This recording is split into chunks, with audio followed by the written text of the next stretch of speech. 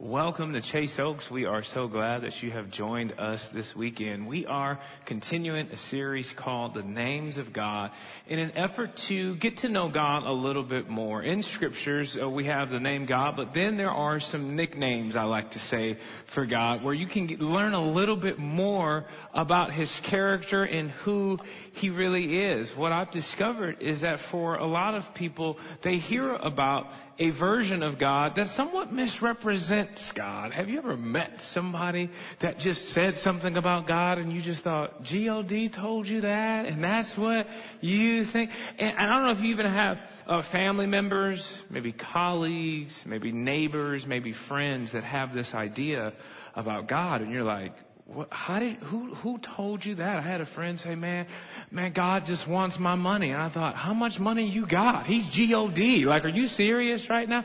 But that's how some people can confuse what it means to be in a relationship with God. Now, I'm not a God know-it-all. I'm just like you. I pick up God's word and I try to get to know Him a little bit more and really understand His names. And I believe a person's nicknames, they can tell you a little bit more about a person. I don't know if you had a nickname maybe in elementary or in middle school, but my nickname, are you ready for it?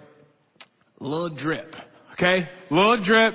Lil Drip was my nickname. My last name is Leek. First name is Ryan. If I didn't say that at the beginning of the message, so Ryan Leek. And so my friends were trying to, come up with some sort of nickname for me. I heard all of the jokes, the Fawcett jokes, hee hee ha ha, you're so funny. And then my older brother, they called him Drip. And then I showed up and they went, Lil Drip. And so that's how I became Lil Drip. My first ever AOL screen name. If you don't know what AOL is, it just means you're 12. It's American Online. It was like the first internet. Used to call. Even explaining it makes me feel like a dinosaur. Anyways, you had these screen names where you would chat with people. It felt like you were talking to Russian spies when you were doing it. Nevertheless, every person had a username. My username was Lil Drip 21. My MySpace page was myspace.com/ Lil Drip 21. And now look at this. You already know me a little bit better. Just right now, you're like, some of you have known me for years, but you never knew I was Lil Drip, but now you do. Do not call me Lil Drip in the streets, okay? Like, if you see me at the mall, be like, Lil Drip, what's good? No. Stick with Ryan, okay? Show me a little bit of respect. You know what else lets us know about a person? Like, you can know somebody for 10 years and never know their middle name. Like right now, I want you to do this. I want you to look at your person on your right and tell them your middle name. Go, right now.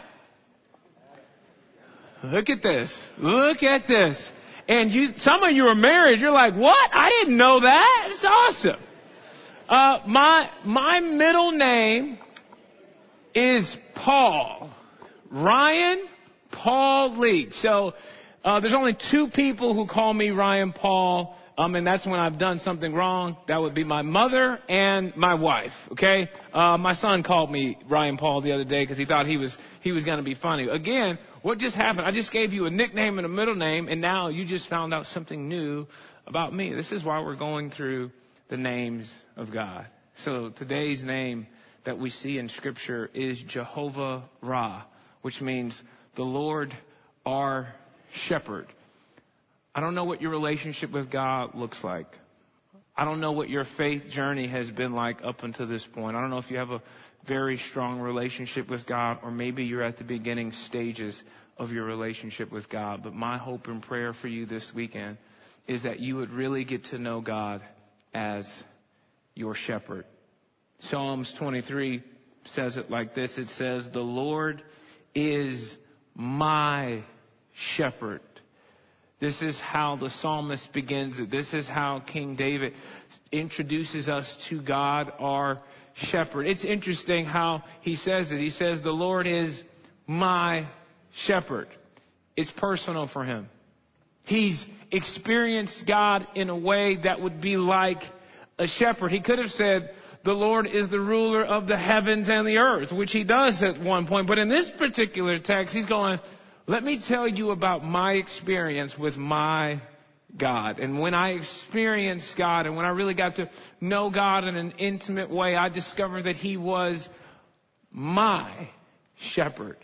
It's interesting that a king like David would use a shepherd, which is one of the lowliest, if you will, positions in that ancient society. In fact, if you needed a shepherd, David knew this very well. A shepherd's boy, a shepherd was, okay, this is what the youngest son is going to go do. They're going to get the lowliest job, and yet it shows that we have this great God who is the ruler of the heavens and the earth, who holds the universe in his hands. But he illustrates it through being a shepherd to go, this great God is willing to stoop down low for you and for me. This is the kind of God that I think our world absolutely needs. Not just one that's high in the sky, one that is willing to stoop low and meet people right where they are. The other interesting thing about calling God your shepherd is it is almost insulting to you. Sheep are dumb. They're very dumb. So by calling God and knowing God as your shepherd, what you are saying is going, I am completely reliant on you.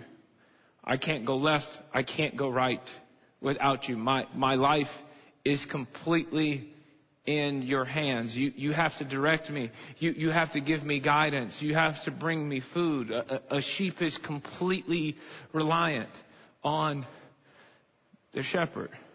I mean, it's interesting that Jesus in the Gospels, he says, I am the door and I am the good shepherd. Those are actually connected.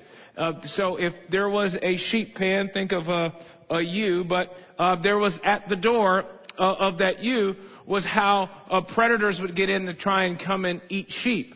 There wasn't an actual gate. What would actually happen is the shepherd would literally lie down, and the shepherd would literally be the door to get to the sheep pen. In other words, if you were a good shepherd, there was no way you were going to get to that sheep unless you go through me.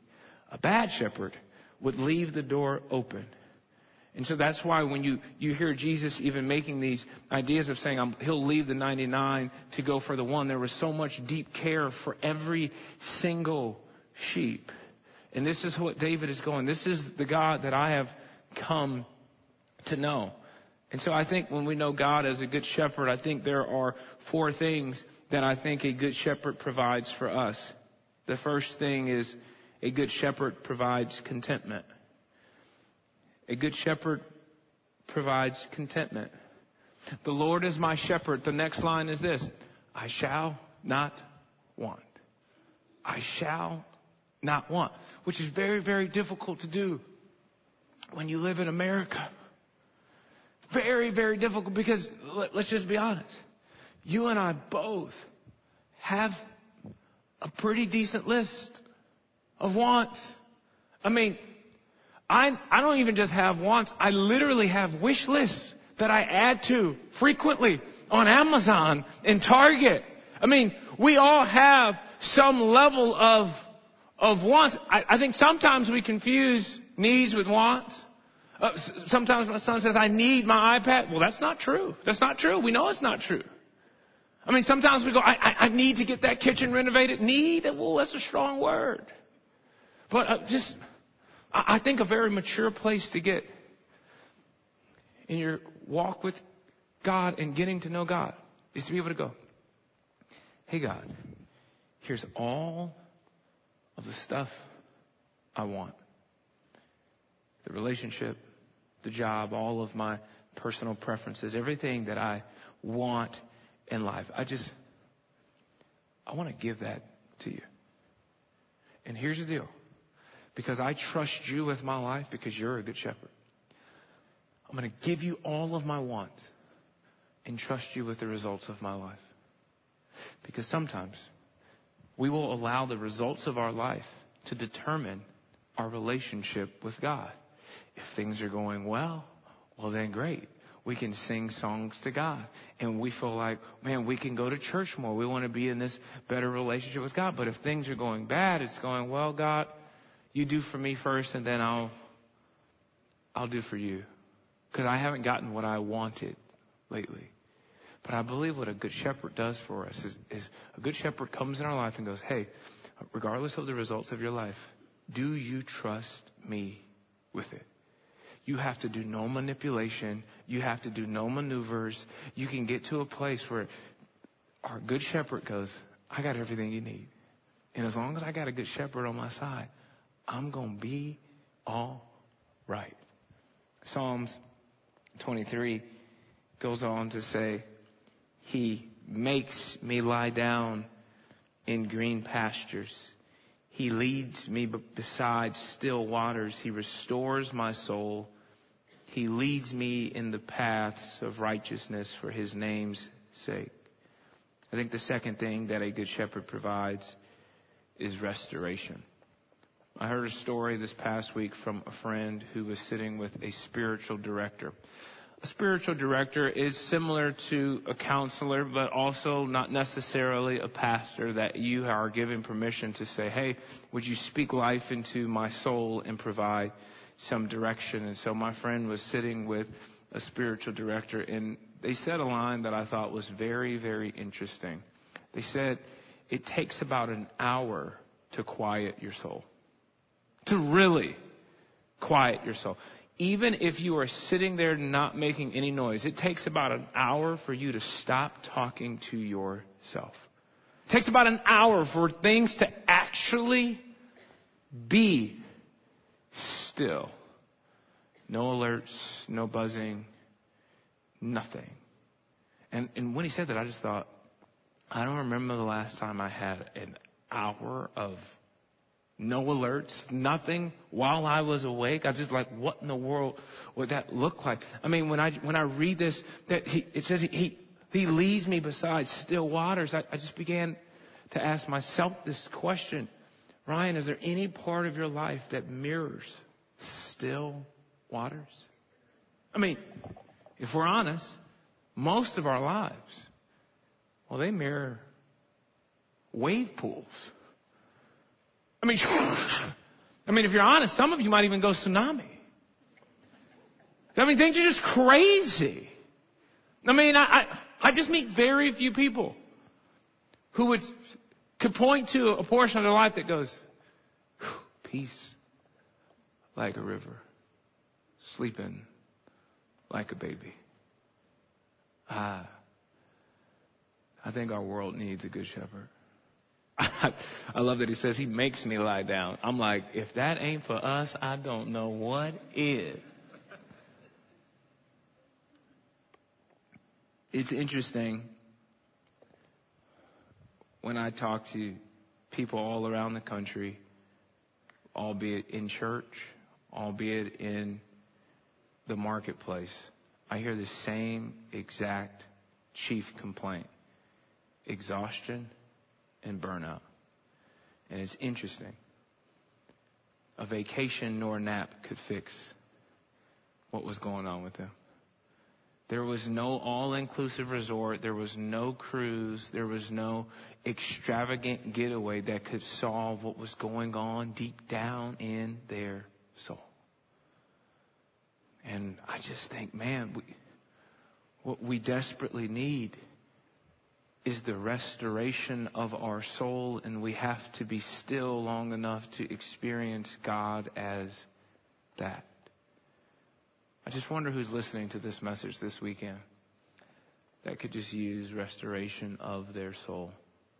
And again, maybe you're checking out a church for the first time in a long time, and I get it. You might have a lot of church hurt, and some people did some bad things, and you got a lot of reasons to be mad at the church, but I also have the sinking suspicion that maybe you're the very person that still needs a little bit of restoration for your soul. I know a lot of people that they're Christians, but they know church a little bit more than they know God. In fact, most of the people that walk away from God do so because of their experience with church. I've found very few people who experienced God as their shepherd and walked away from Him. So regardless of where you are in your relationship with church, my prayer this weekend is that your relationship with God will continue to grow, and that you would get restoration for your soul, and that you would truly get to know God as a shepherd. Philip Keller writes in his book, it's called A Shepherd's Look at Psalms 23. He breaks down the whole idea of a shepherd lying down at all. He writes that a sheep will not lie down unless 4 conditions are met. He says that sheep are incredibly anxious about a lot of things, and so a shepherd has to deal with fear, friction, flies, and famine before they will truly lie down. I just think it's interesting what a shepherd has to do to make sure that their sheep are okay. The picture I had in my mind as I was putting together the message for this weekend was just a shepherd truly taking care of their sheep. I mean, just complete love. I've got a 3-year-old named Roman, and he's about half my size now, but I just remember bringing him home from the hospital, and I still will carry him like this, even though his legs are flying off over here. I still just there's just something about this position, this care, this, I got you, I got your back. I'm not gonna let anybody harm you. You're gonna be all right, okay? Even on your worst day, your daddy's got you. He could be sick, and there's still, it's I'm not making his sickness even go away, but we're so close. We're so near, and I just have to wonder if sometimes we forget that this is how God feels about us. That He wants to hold us, wants to be near to us. I know we hear the phrase, God loves you, but I just wonder, when was the last time you believed it? When was the last time you truly felt it? I don't think that we can really get to know God in this way unless we slow down long enough to experience Him in this way. I think in Western civilization, where you and I find ourselves in, is, the rat race. Go, go, go, go, go. What are the most celebrated buzzwords in society? Go-getter. Hustle. Grind. Nobody's clapping for rest. Nobody's clapping for still waters. But I think at some point we have to get over what is celebrated and really begin to think about what is actually healthy for our soul. Psalms 23 continues to say this. It says, even though I walk through the valley of the shadow of death, I will fear no evil, for you are with me. Your rod and your staff, they comfort me. You prepare a table before me in the presence of my enemies. You anoint my head with oil. My cup overflows. I think the third thing that a good shepherd provides is comfort in the most uncomfortable of circumstances. One of the things that a lot of times, as a kid, I was taught to memorize Psalms 23. And so the valley of the shadow of death, it just kind of rolls off of your tongue as just this metaphorical idea, but it is actually a real place. I want you to see this map briefly to better understand this. The valley of the shadow of death is east of Jerusalem, and it's right there on the Kidron Valley, where you see all of these arrows, where 1, 2, 3, the direction. It's interesting. This is the direction of Jesus in His last days. He literally had to walk through what is the valley of the shadow of death to get to the Garden of Gethsemane, and gets arrested and has to go right back through it. David had to go through this exact same valley when he was in exile during the rebellion of Absalom. The valley of the shadow of death is essentially a graveyard. In this day and age, this is where the city dump was. There was a fire that was never ending. This is where they actually even sacrificed children. This is a very, very, very scary place.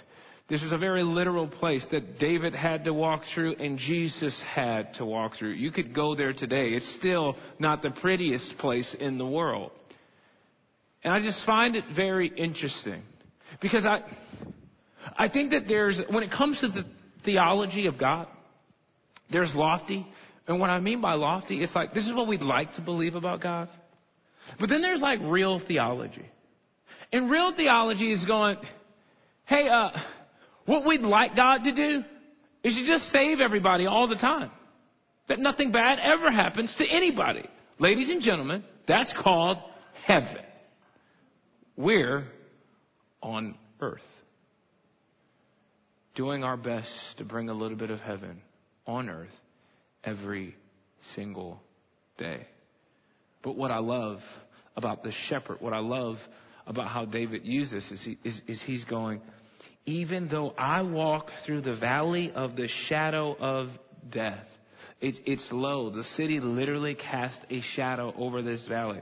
I will fear no evil, for you are with me. What's interesting is the contrast of, if you ever get an opportunity to go to Israel, I encourage you to do so. David's palace overlooks this great mountain range. It's beautiful. It's up high on a mountain. It's awesome. But it's interesting that he didn't write that. As I stepped out onto the balcony of my palace, you are with me. That would have been awesome. No. On my worst day, with me. I think that's real theology. I wish I could tell you that everything is going to be amazing in the future. Everything in your life. That you get a car and you get a car and you get a car. And that you're going to get a mansion and you're going to get a mansion and you're going to get a mansion. And that your kids are always going to be healthy and nobody's ever going to die of a virus. And that things are always going to be perfect. It's not. That's not the earth you and I live on. But we do live on an earth where a good shepherd stoops low enough to meet us in the darkest places of our life. And I realize there are so many people that call Chase Oaks home, that faithfully show up, that faithfully give, that faithfully serve, that continue to show up week after week, and sometimes will even lift their hands and worship the name of God. And they're going through the hardest time of their life. They got a diagnosis that left them with no hope. They've got an abusive person in their house that they can't escape. Their kids are making decisions that have literally stolen their parents' sleep for months on end. And that's why I think the world needs a good shepherd. Somebody not to deliver us. Somebody to meet us right where we are. Hey, you might hate your job, and I get it.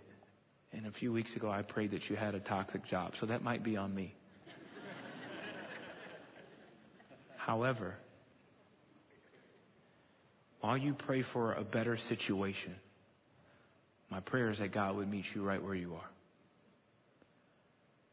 While maybe you're just so frustrated with your family and you really can't pray for a new family. That's you're kind of stuck with what you got, okay? That's not a thing. However, I pray God would meet your family as is, right where they are. I pray that God would show up in your marriage, as rough as it might be right now. That this is not the God that has to always come and rescue us. And he does that sometimes. Don't get me wrong. But I think the real theology, the real knowing of who God is to go, God, would you meet us right where we are? He prepares a table for us even in the presence of our enemies. Oh, it's just such an interesting concept because most of us don't want to sit with our enemies. But isn't it amazing that God could go? We could sit with him if we sit with him together. And you might think there's no way I'm ever going to thrive at this place with all of these enemies surrounding me. You'd be surprised what can happen when you invite a good shepherd to meet you there. And I love that in this text, God makes the table. So whose table is it anyways? Psalms 23 verse 6. Surely goodness and mercy shall follow me all the days of my life, and I shall dwell in the house of the Lord forever. The fourth thing that I think a good shepherd provides us is two of the best followers. Goodness and mercy. Isn't it interesting? You've got David walking through the valley of the shadow of death. And in this same horrific picture, he's got two followers. Goodness and mercy. It's interesting. In the same text, he's going, yeah, God was with me. And guess what was right behind me, walking right through the valley of the shadow of death? Goodness and mercy. I think one of the most mature places any one of us can get is a place where we can understand that we're not waiting for our circumstances to determine if goodness is on its way.